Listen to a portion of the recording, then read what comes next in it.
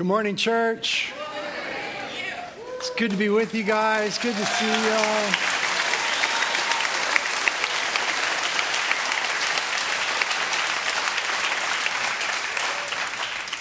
Thanks. I love you guys. I miss you. I miss being with you. Ventura campus, I miss you. We love you. One church, two locations. Give them some love, Ventura campus.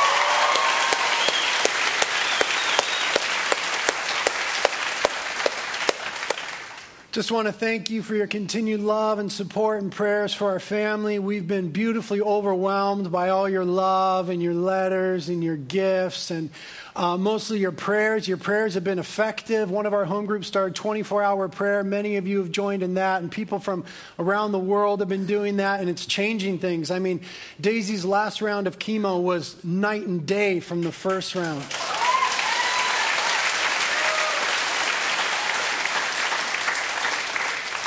She is suffering noticeably way less than she was suffering before. So just God's grace and mercy being made manifest through your prayers. So thank you for that. You can be praying for her this week as when she'll be neutropenic, meaning all her white blood cells or her immune system is wiped out this week. If she gets any sort of sickness, she'll be immediately hospitalized for a couple weeks. I'm taking a great risk being here with you guys today, but I just couldn't stay away. But I can't get sick, so I want to love and hug all of you, but I can't, so don't touch me. We just love each other from afar. And so you can just pray that Daisy would not get sick this week. And then the big day is September 3rd, a week from this coming Friday. That's when she'll have her scan. And we'll see whether the tumor has grown, stayed the same, shrunk, or if it's just gone. Gone. In Jesus' name, gone. Gone. So depending on the results of that, Friday night we'll either have the most insane party ever, or she'll go into surgery, or she'll go into more chemotherapy. So just be praying that it's gone on September 3rd. Thank you for your love and your prayers there. A lot going on with the Reality family this week. Reality LA and Reality San Francisco have teams in London, working with Reality London, doing another prayer tour there, praying through the city. That's been a powerful time. Our own Pastor G is preaching at Reality San Francisco this weekend. Our newest church planner, Al Abdullah, who you heard from last week, is preaching at Reality LA this weekend. So tons going on. And then we are super blessed to have my friend Francis Chan here. And Francis has been a real blessing to me. When he first heard about my daughter's cancer, he reached out to me and has just been loving on me and my family and on you guys. He could be anywhere in the world right now, literally including home with his family or at the beach, but he's here because he loves me and he loves you. And we're just really grateful for that. Kate and I went to dinner with Francis and Lisa last night. Went out for vegan food. Great place in Ventura, by the way. Ventura campus. It's called, what's it called? Mary's Secret Garden by the park off Thompson. Great place. Super new age, so you can just be on mission when you go there. And trip out on the bathroom. When you go in the bathroom, it's a trip. But great food. We were there having dinner. And just talking about stuff going on in our lives. And Kate and I were sharing with Francis and Lisa kind of our struggles with Daisy's second bout of cancer. And, you know, we're literally walking through the valley of the shadow of death. We're literally looking at death right now. And he was reminding us, because he's such a great shepherd and pastor, he said, yeah, but God is a big God. And I was encouraged, and I said, yeah, but gosh, God is also kind of crazy, Francis. And then it just dawned on us, we're going to do a book together called Big Crazy God.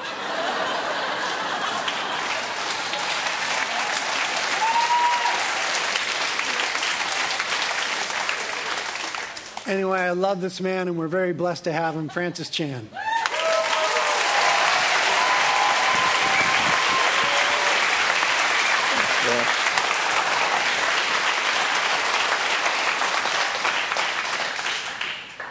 We did have a great time last night with the vegans.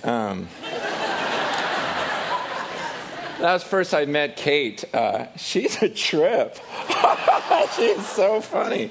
But it's just been so encouraging hanging out with people from Reality and just the more I find out about this church, the more I love it, the more I just feel like total connection, kinship. Even this morning, as we're praying for the people going to Ethiopia, for the Mossy Foot Project. I don't know if you know, but that is something that is so dear to my heart, this Mossy Foot Project. In fact, the founder of that, Nathan Barlow, this is a guy who to me is one of my heroes, and he's with the Lord right now. He's passed away, but this guy went to Ethiopia, and he stayed there for over 60 years. Okay, medical doctor that figured out how we could help these people. I mean, it is just the nastiest thing you'll see. Just they really are ostracized. Their feet, it's awful. But he figured out a way to do the surgery to make it look, somewhat normal, so they could come back into society and be with these people. And there's thousands and thousands of people. And he was like the only guy that was helping them. And so he never left. He never left the mission field. In fact, this, the story. There's this one story where he went and he was he had a toothache, and it got so bad he had to leave the field. But when he went to wherever, Europe, and flew over there and got his teeth worked on, he told the doctor, he goes, I don't want this ever to happen again. I don't ever want to have to leave the field because of a toothache. So please take out all of my teeth. And they removed all of his teeth. I mean, you're talking about hardcore, look, I love these people, and I need to be here. This is what God has called me to. I got to meet him at the end of his life because his daughter brought him back to the U.S. as there were a lot of medical complications and everything else. And as we're talking, I just want to, learn under this guy, and just hear about his life and everything else. The whole time, he didn't want to be here. He didn't want to be here. He says, I got to go back. And I know there's, the medicine, everything else. It's not good there, but just send me back. I want to die with my people.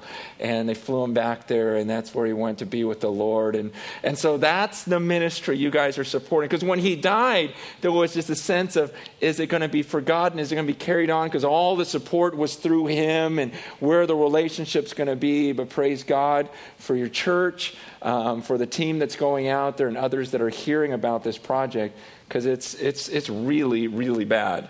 And so again, when I saw that, it's just like, there's just this sweet bond that I sense with you guys. And just, you know how when you can meet people you hardly even know, and there's something about the Spirit of God that immediately you go, okay, what's mine is yours. You're my brother. You're my sister. Let's go for this thing. It's the real deal. And I want to pray. I want to pray for this morning. I didn't do that during first service, and I feel like I kind of screwed up a little. No, really, it's weird how when you're gonna preach on something, like if I'm gonna preach on marriage, I'll fight with my wife on the way to church. It's gonna happen, and then it's crazy because today, and it didn't really hit me, but I'm preaching on being fearless. Because that's what this verse in Psalm 23 talks about. Even though I walk through the valley of shadow of death, I'm going to fear no evil. Because you're with me. Your rod, your staff, they comfort me. It's just this idea of I can be in the worst situation in the world and I'm going to be fearless. Why? Because you're there. And it's amazing how, as I'm about to speak that, all these fears came to my mind just driving over here. I was scared to preach. I was scared. During first service, there were some things I was going to say, and I thought, that might be taken the wrong way. I'm not going to say it. I felt like God wanted me just to get in front of the group and just look people in the eyes, and that he was just going to give me the words to say. And yet then I got scared and thought, well, what if I start talking? And then I don't know what to say next. And all these different dumb fears, like what in the world? You've preached 50,000 times and now you're scared. And I really believe that it's not a coincidence. And I was just confessing to Britt afterwards, and we just prayed and said, you know what, just go for it. And let's just trust in the Word of God. Trust. One of the questions I ask myself, I've got this list of questions, these 7 questions I ask myself before I speak. But one of the questions is, am I depending on the Holy Spirit's power or my own cleverness? And so I think to myself, okay, as I walk up there, is it because I got these notes that I just know are going to work, and there's this one joke that you're going to love? Is it all this illustration or whatever else? Is it that? Or am I walking up there going, you know what? The Spirit of him who raised Jesus from the dead is inside this body, that God is literally in me right now. And he is actually going to speak through me. And it's just this supernatural. Is that what I'm depending on? The fact that the Lord is really my shepherd. That I can walk in any situation and go, oh, okay, I'm about to speak to most of you who believe in the same God I do. What is there to fear? I'm about to share from his word that's so powerful, sharper than a two-edged. What is there to fear? And then if the spirit of him who raised Christ, took a dead body and caused him to rise from the grave, is now inside this body, there's nothing to be afraid of. This isn't a flesh and blood, Francis is going to try to manipulate your mind time. No, it's about God is going to speak through me. And he has some things to say.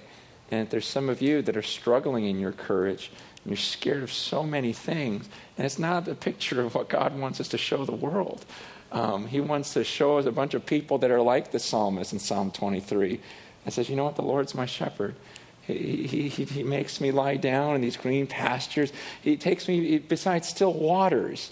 He restores my soul. You know, he wants us to see this picture of these people with absolute confidence, absolute peace, that even when we're facing the most dangerous place we could be, it's like, big deal.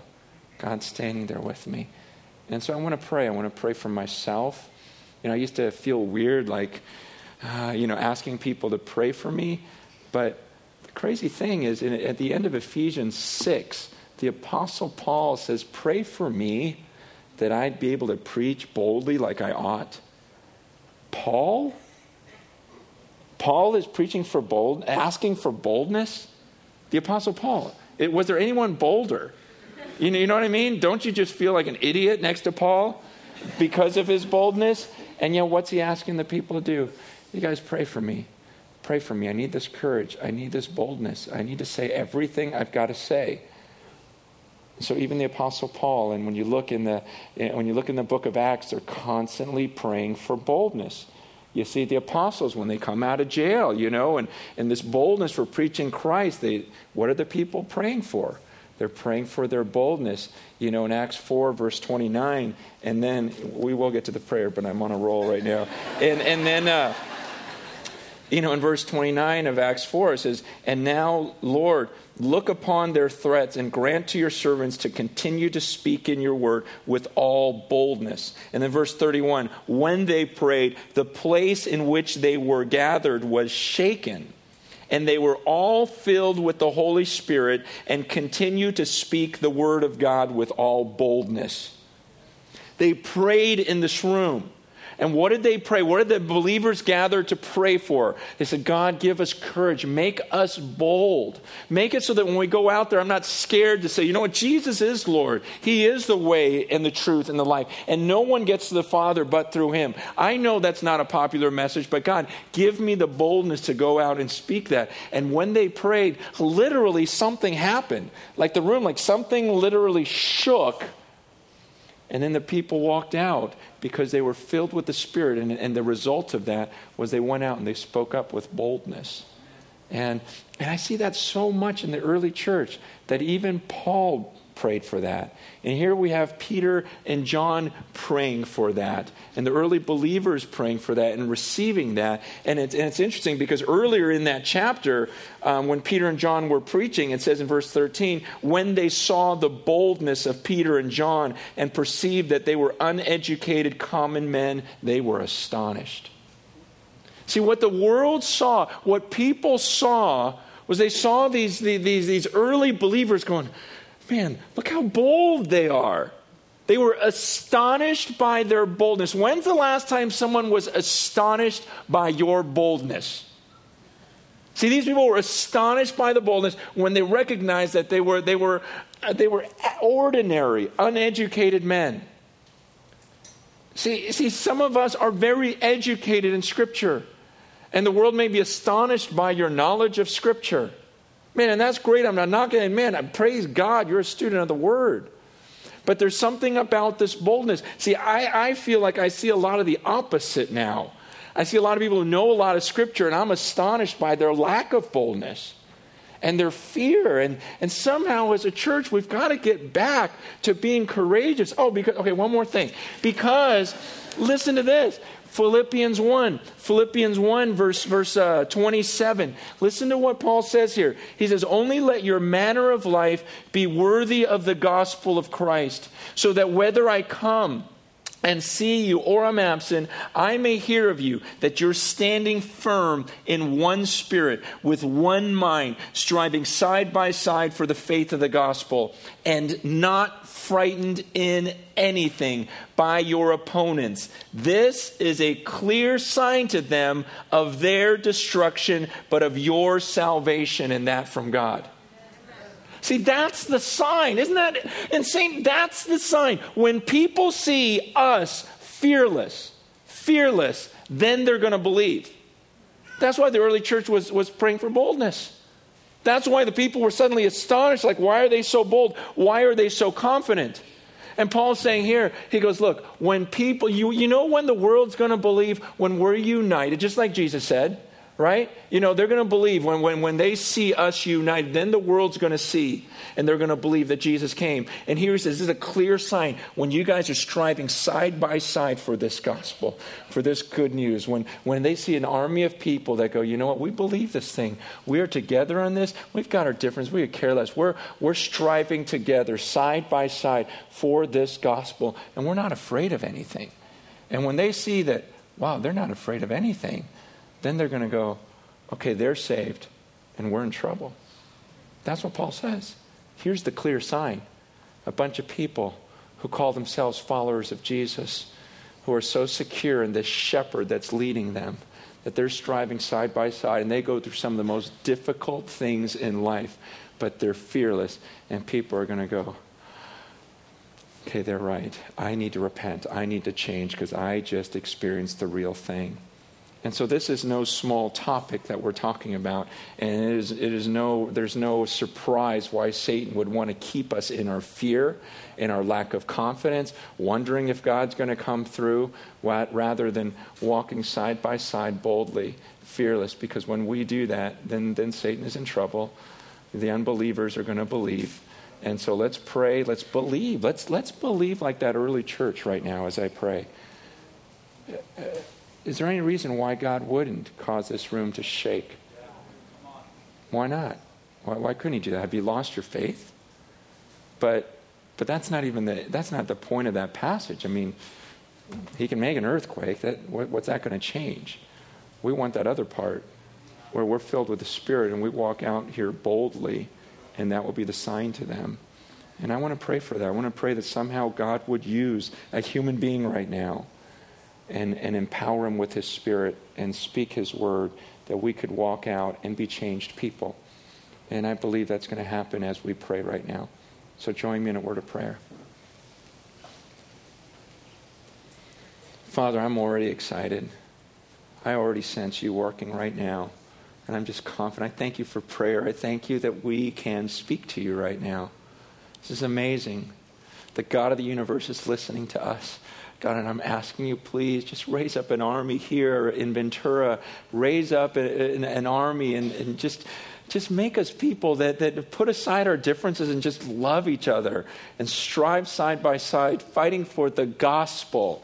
Not for our rights and not for how someone hurt our feelings or this or that, but something so much bigger, your story. The fact that Jesus Christ is King, that he came here, took the form of a man, died on a cross for our sins, rose from the grave, ascended to your right hand, is going to return one day to judge this world and be with us forever. God, may we share that good news boldly. The fact that you are the creator, the fact that you are our shepherd, and there's nothing that we need to fear on this earth, Lord. Because of the resurrection of Jesus Christ, Lord, death has lost its sting. We no longer fear death. We don't fear people. We don't fear anything. And so, God, make us like that. Use your word right now to purify us. God, help us to see the lies of the enemy. All the fears, all the insecurity, all the times we just focus on ourselves. Take our eyes off of ourselves right now, Lord, and help us look to you, the good shepherd, who has led us through so much, that we could leave here with confidence, knowing that surely goodness and mercy will follow us all the days of our lives. Speak to us, Lord. May your Spirit move in this room, God, and give us a boldness like those early believers. In Jesus' name I pray. Amen. How many of you guys grew up in church? Like went to Sunday school? Okay, a lot of you. What were some of your favorite stories that you learned when you were a kid in Sunday school?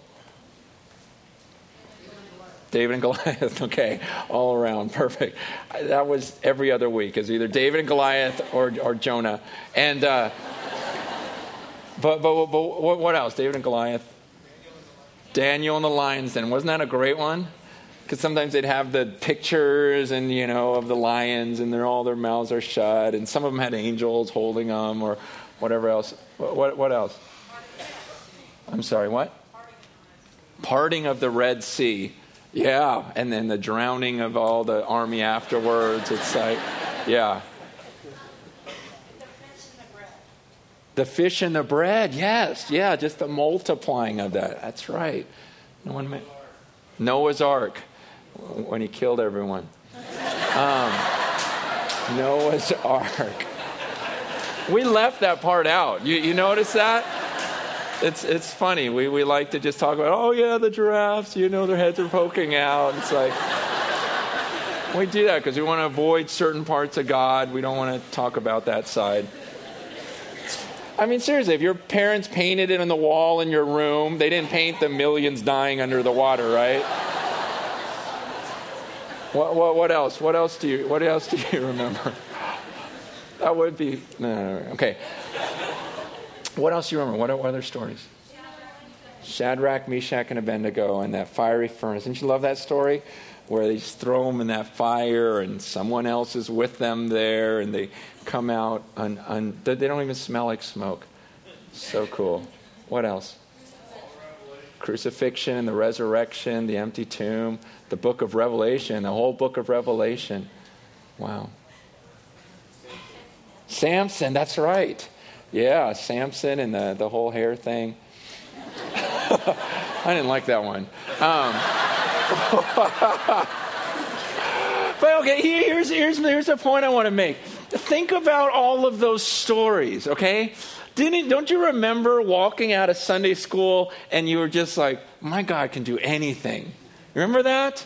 That's what you were in awe of as a kid. It was like, wow, my God can do anything. And something I've just noticed is I feel like our teaching changes as we grow up. And I'll even confess that there are times when I just felt like, okay, those were the kid stories. Those were the stories that we learned as a kid. And now that people are older, as a pastor, I'm not going to preach those messages. Like I'm really going to get up and preach about Daniel and the lion's den and Jonah and there was almost like a silliness because, we're more educated now. And so when we were kids, we're like, wow, David slew that giant. Then as we grow up and go to church and go, wow, he really mastered the Greek, and did you see how he went to the imperative? And, it's like, what are we doing? Do we still believe that those things happen? Do we still believe that Elijah called down fire from heaven and that it literally happened? And when's the last time you dwelt on that and believed on that? See, my favorite verse in the Bible is James 5:17. Where it says, Elijah was a man just like us. It's my favorite verse. Elijah was a man just like us. I think the ESV says Elijah was a man with a nature just like ours. I love that verse because it's saying Elijah was just a person. He was a human being. David, all these people we just mentioned, Daniel, Noah, Moses, they were all just people. Elijah, who calls down fire from heaven and, wipes out the prophets of Baal, he was just a person. He was a man just like us, but he prayed earnestly. And here's the thing is, as you get older, people, I'm not trying to complain about, I love the church, I love the people, but I got to say, sometimes the very people that attend our gatherings are causing us to not believe anymore. They're saying, no, think more responsibly. They almost want to take away our faith. And we're not encouraged. When we get together, we were supposed to encourage one another to love and good deeds. We're supposed to encourage each other with these stories of the past. Going, man, look what he did. There's no difference in you. But so often we can come to these places and almost feel discouraged. We may come believing God wants to do great things, huge things. And sometimes people squash that and go, well, I don't know. I don't know if God, can really do that now. I don't know if he's really. Let's be very careful with our words. Because so often I've just had this childlike faith where I just believed God was going to do something great through me. And then I just hear everyone going, no, no, no, no, no. And you just fight and fight and fight. And you go, no. I don't believe you. I'm not going to listen to you. I know what my God has done in the past. And to hold on to that. Because the early church, they encouraged one another. They encouraged one another. They gave courage to one another and saying, you know what, you can do this. You can do this. Because I've been in so many circles where you're almost made to feel dumb, because you don't know the Bible well enough. And I was talking with my elders about this about a year or two ago. We talked about, remember when we were first believers and you just believed you could do anything and you start sharing with your friends and whatever else. But then it's almost like people say, well, you don't know enough yet. So, you know what, let's pull you out of the world and let's get you in these studies and help you to learn more about, and those are all good things. But let's keep them out there, But we want to protect you and say, okay, don't say anything because you just preached a lot of heresy. So just come back, wait till you really get it down. And then the more you study, the more you realize how little you know, right? And so then you go to Bible college and you meet people who know way more than you. Then you go to seminary and you're learning and you get a little cocky and you start feeling like you know it all. And then a month later, you forget everything. And then you remember all the people that knew so much. And it's almost like you get more discouraged and feel more inadequate because you're just going, oh yeah, maybe I'm not the guy for this. Maybe I'm not the woman for this job. Maybe I don't know enough. I'm not gifted like him. I don't have leadership gifts like him. I don't have that compassionate spirit. There's all these things that almost weigh you down, and I have to remind myself, wait a second. Elijah was a man just like me. See, if you don't believe that verse, and you still look at David or Moses like they were some sort of superhuman being that's beyond you, come on, admit it. Don't you look at some of these people and you put them on a different level than you. You're not put yourself next to Elijah, a prophet of God.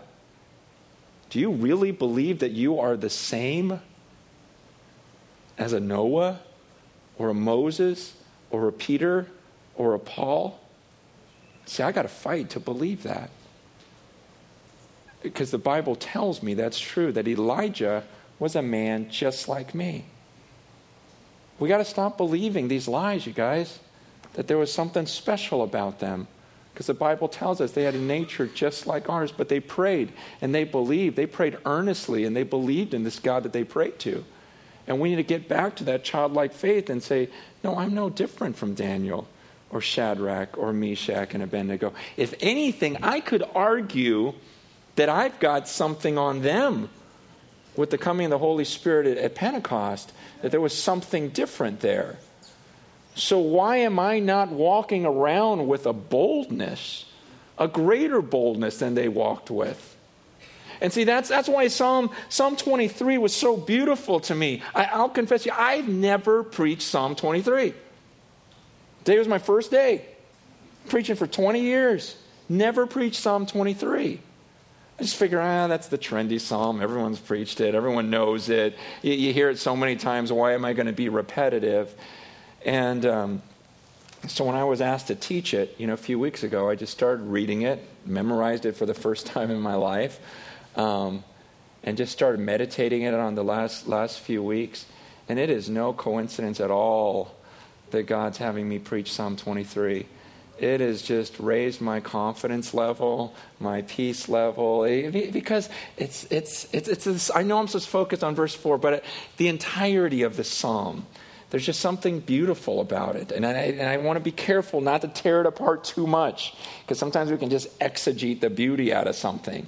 And, and there's something about the whole of this passage that's very beautiful that I don't want us to miss, because it's kind of like, it's like if you tried to exegete Humpty Dumpty, It's like, don't get too technical, Because I actually did it one time. I just thought, okay, Humpty Dumpty. What is Humpty Dumpty? Seriously. An egg? Is that all he is? No, you never really thought about it, right? He's a weird thing. He's sitting on a wall. Okay, but here's the part that bothered me the most as I thought through that passage, that nursery rhyme. Okay, after he falls, okay, the line that bugs me is all the king's horses. How are the horses going to help? Have you ever in your life thought about that? How are the horses going to help put Humpty Dumpty back together? Just try to picture it in your mind. It just doesn't make any sense. See, so you can take something like that and say, just leave it alone. It was kind of cute until you ruined it for me. And in the same way, I want to be careful with Psalm 23, because there is such a beauty to the poetry in Psalm 23. It's just like, wow, this really flows, the imagery, and just there's an overall just absolute peace and confidence in the writer. He's just going, God, Yahweh, the creator of the universe, the most powerful being in existence, is my shepherd. Think about that. So what more do I want from that?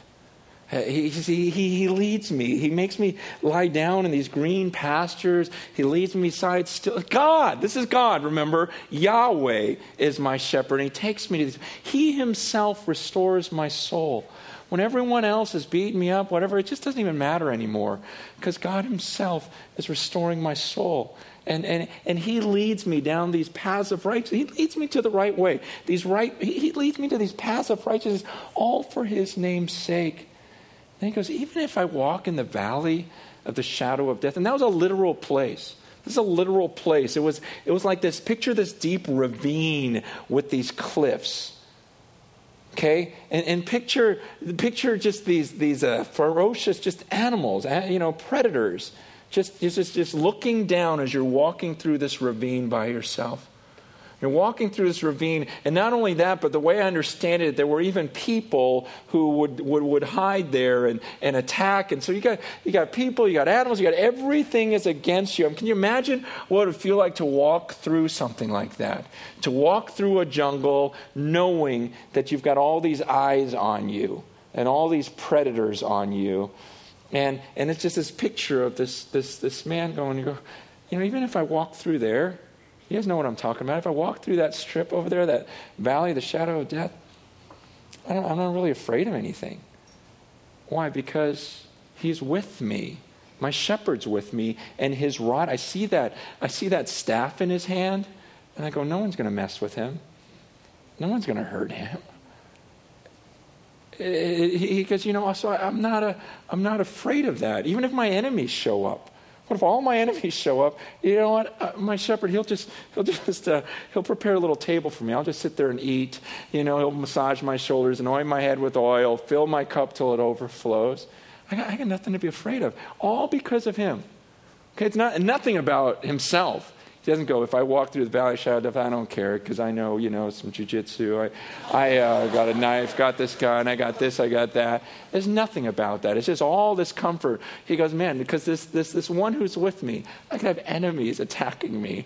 And I would just sit there drinking, just mocking. Just like Elijah on that mountain, like, hey, where's your God? He just fearless. And he goes, and so I know goodness and mercy, they're going to follow me all the days of my life, and then I'm going to dwell in the house of the Lord forever.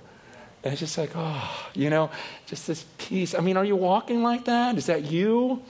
I've been dwelling on that for the last couple of weeks. I'm going, God, thank you. Thank you. I have so needed this, and I want this, and I want this.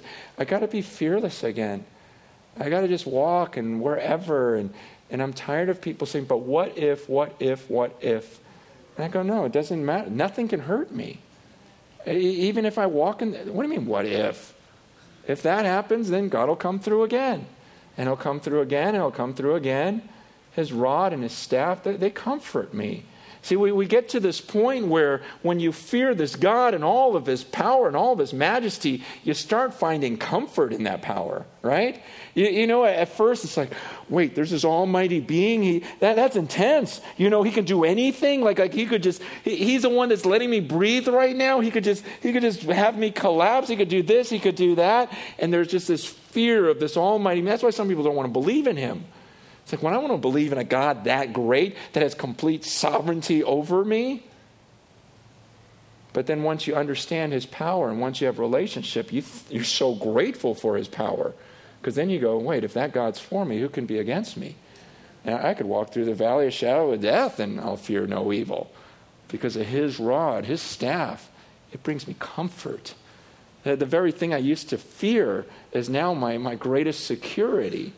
And it's just this wonderful picture.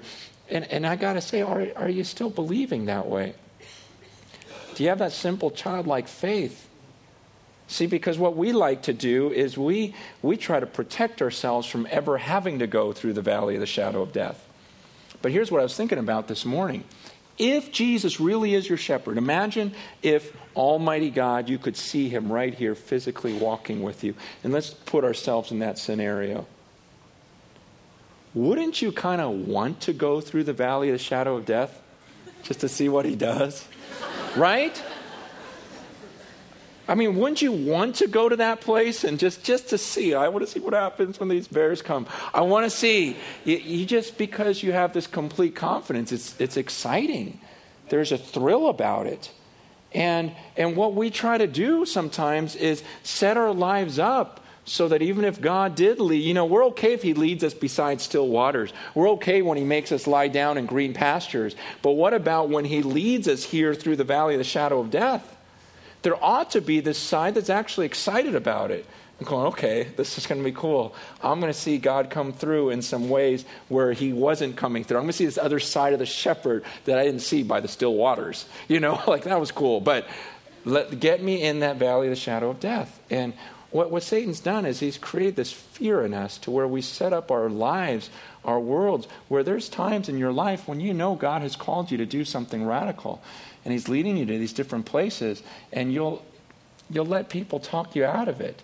See, because a responsible person would say, don't ever go through the valley of the shadow of death. Don't let your shepherd lead you there. Why would you do that? The wise thing, being a good steward, is staying away from the valley of the shadow of death. I mean, what responsible person would ever go there? And yet here's this sheep going, no, I'll go through. I'm fearless because he's with me. He led me beside the green pastures, and now he's leading me here. He's fine. It's actually going to be exciting to see how he comes through for me. Do you still have that faith in your life? Because I lost it for a while. If I'm perfectly honest with you, I started to lose it. I started to listen to people. And so, again, this psalm, I mean, I can't tell you how many times I would just meditate on it and I would just start crying because I'm just going, God, that's right. You are the one. You took me through all of that. Why am I doubting now? After all these years of you leading me and taking me through impossible situations, now I'm going to doubt? Because now I'm going to question my intelligence. Now I'm going to question my leadership ability. Now I'm going to look in the mirror and go, well, no, I'm not the person for the job. Look, we can all look in the mirror and get depressed, right? You can just look and go, oh man, I can't do this, I can't do that. And I start doing this human pity party thing and letting people explain what I couldn't do and why I wasn't good enough to do this or why I wasn't intelligent enough for this. And you start looking at your past and going, yeah, I never really was that gifted. And for me, honestly, I started thinking, yeah, my mind doesn't work that well. I wasn't like that brilliant Asian kid. I was the one they made fun of. Ha ha, you only 3.8. Oh, and so you start going, oh, why me, God? Don't choose me. And I just had the revelation the other day that I was just sounding exactly like Moses. Remember when God called Moses? And Moses goes, no, not me. Take Aaron. Send Aaron. Right? He goes, send Aaron. He's so much better. And so God says, okay, fine. Take Aaron with you. What happened with Aaron? Remember when Moses went up on the mountain and they left the people with Aaron?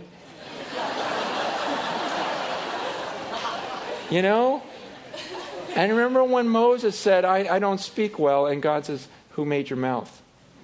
You saying I screwed up when I made your mouth?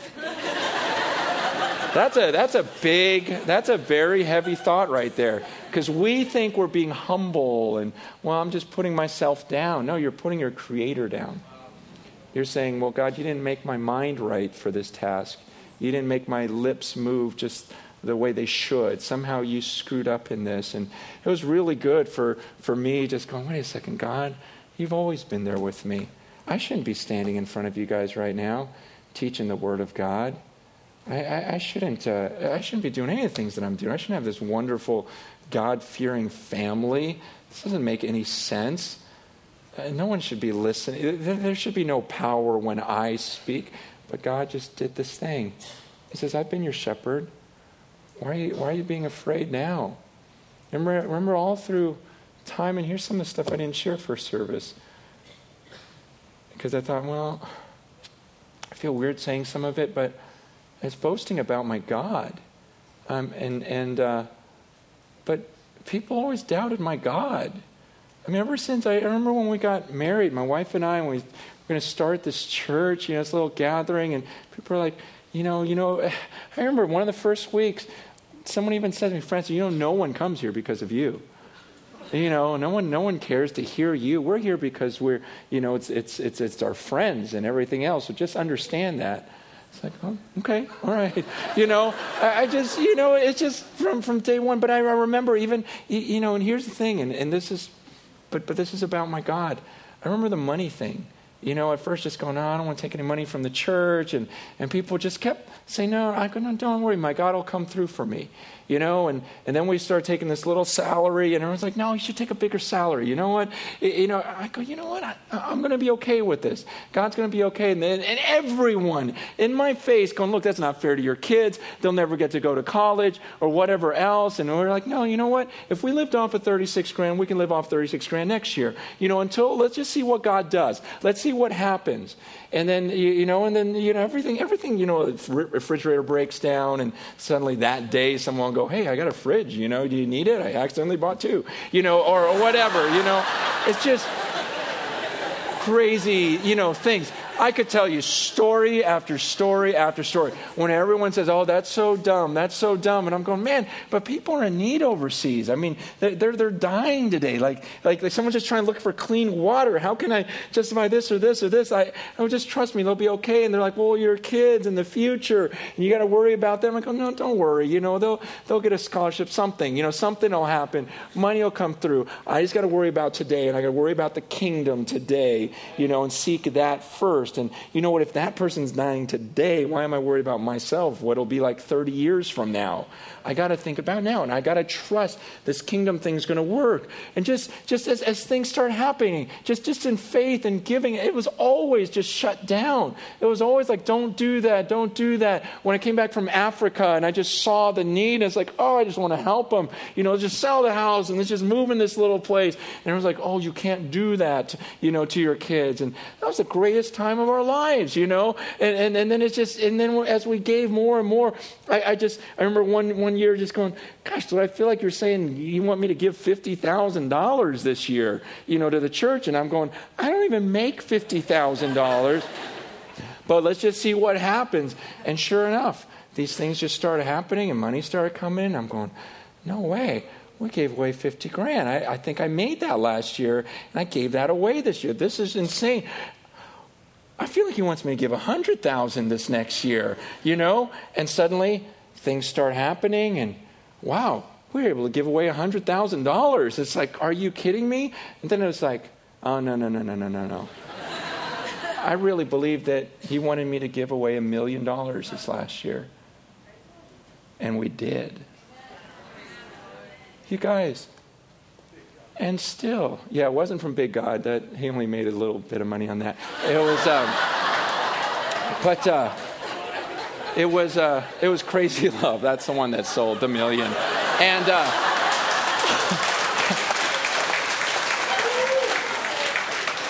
But seriously, the thing was so, when we gave over the royalties, again, it was like, wow, we just gave away everything. It was $1 million and it's still going and everything else. And what do people say? You know what? That wasn't smart. That wasn't wise. You should have taken some and locked it away in case of emergency. And I would just go, so you're saying what's happening in Ethiopia isn't an emergency? What's happening in Thailand is not an emergency. What's happening in Haiti, that's not an emergency is only if it affects you and your kids. But these other, who cares about Africans or the Indians or the, the people in the Haitians? That's not an emergency. Emergency is you and your family. And that's just silly to just give and care or whatever. And it's people just constantly, it's like, okay, did you make $1 million this year? Is your income 10 times from last year by living responsibly? And don't you go living by faith? I go, no, I'm done with it. I want to just stand here and brag about my God who's come through for me ever since day one, from believing him like a little kid, going, man, I can give every single thing away. I can take my family anywhere. I can take them through the valley of the shadow of death. You know what? In October, we're going to India. We're going to Thailand. We're going to China. We're going to wherever. And my God's going to be with me. And we can give and do anything. And I'm tired of people telling me, oh, no. Now you got to be responsible. Now you got to be responsible because you're older and you got to be more. You got kids now. You got 4 kids. You got this. You got that. No, I've got the same shepherd. I've got the same shepherd.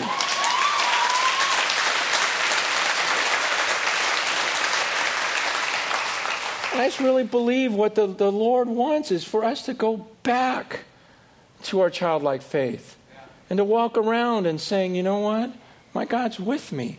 And when we start living like that again and going, I could care less about the economy.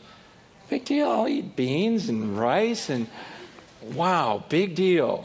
My God's with me. That's the way most people live in the world anyways. So what, I might get killed? Ooh, real scary. Please don't make me go to heaven. Guys.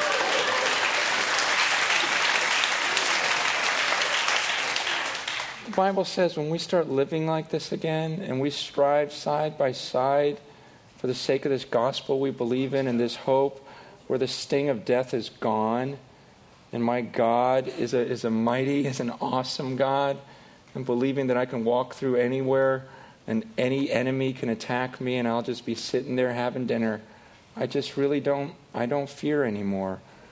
And as we as believers get together, let's be careful with our words. Not to discourage. I understand. There are times when we make foolish mistakes and we do things out of the wrong heart that isn't really for the kingdom. They're just foolish choices. I'm not saying God rescues you from that. I'm saying when you seek first his kingdom and you're really praying and saying, God, I think you want me to do this for your kingdom and for your glory's sake. And I think you're leading me through this valley. Then you go and you go with all confidence. But I believe there's people in this room that have been talked out of things that God wanted you to do. You've been talked out of giving that God wants you to do, serving that God wants you to do, maybe just taking some risks. maybe absolutely changing your life, and people will start throwing phrases at you, usually starting with what if, well, what if this happens? What if that happens? And the whole point of Psalm 23 is nothing can happen to me outside the sovereignty of God. The only what if I'm concerned about is what if I die today and stand before God and he goes, man, look at all these great things you could have done. But you were too scared. You didn't trust me. Even though I took you through so many valleys in life, there came a point where you started playing it safe. It's like, no, God, I want to do this. I want to do this for the rest of my life. I want to follow you. I want to take some risks. And so some of you, you know what I'm talking about. That faith is right there, but Satan's trying to attack it. People are trying to attack it.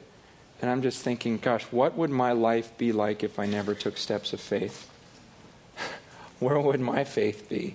It's like the greatest things in my life were the times when I just went for it and said, no, this is for the kingdom, and watch what my God does.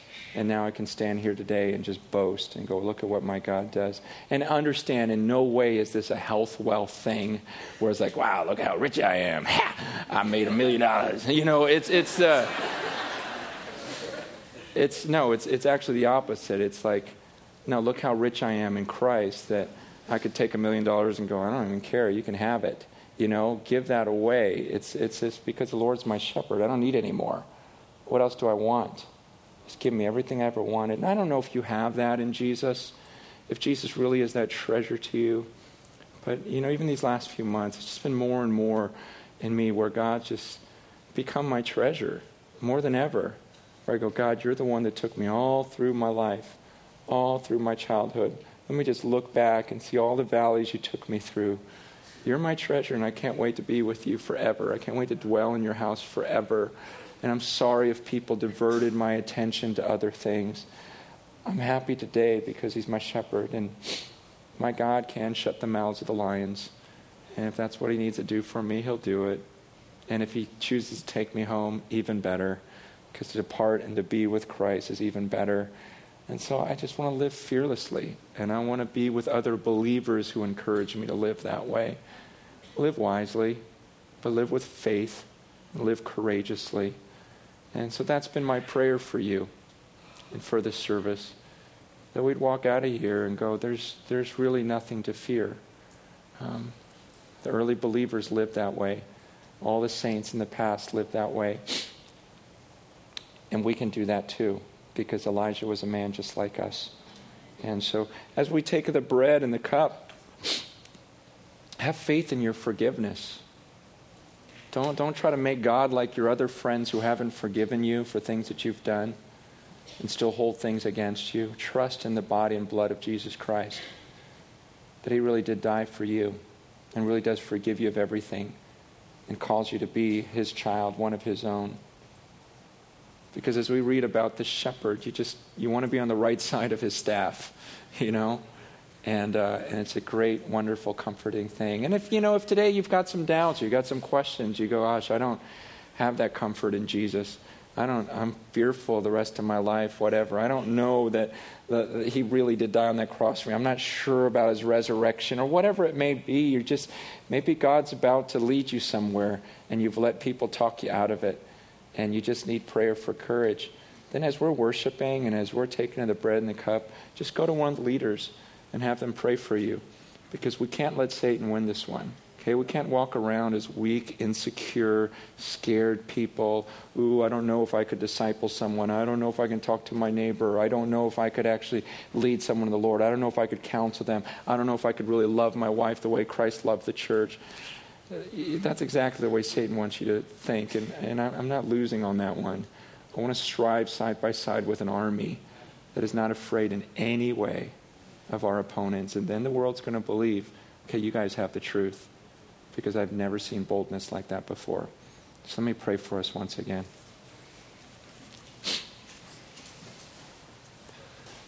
Father, I want to live my life with more boldness at the end than when I started, God. I want to be bolder than ever. I just want to feel your Spirit. I want to experience him. I want to believe that you can do anything through me. I don't want any of the critics, anyone to talk me down. I don't want Satan, any of his thoughts in my head. I just want to charge forward, God. It's the times of faith where I saw you walked with me. You did everything. And God, I want that for this whole church. I want all of us. God, whatever steps of faith, we don't want to look back at the glory days and remember when you did that one thing in our lives. We want to boast about the future too and know that you're going to lead us through even more. God, help us just brag. Help us to brag about you, boast about you and all the things you did in our lives, and then walk with confidence. Encourage our brothers and sisters to walk with that confidence that our God can do anything, God. God, forgive us, Lord, for walking away from those stories we learned when we were kids and thinking we're too mature now or beyond those things, God. You shut the mouths of those lions. You caused Shadrach, Meshach. I don't even know how in the world you did that. Have them walk around down there and nothing happened to them. God, I believe that. I believe that Jesus literally rose from the grave and is listening right now. God, we believe these things again, Lord. And so I just pray that you protect these. Protect your sheep, Lord. Don't let the enemy tell us anything different. And we cast all those thoughts aside and believe in our great God. And may we walk joyfully through the valley, the shadow of death, fearing no evil, instead being excited to see how you're going to come through for us. In Jesus' name we pray. Amen.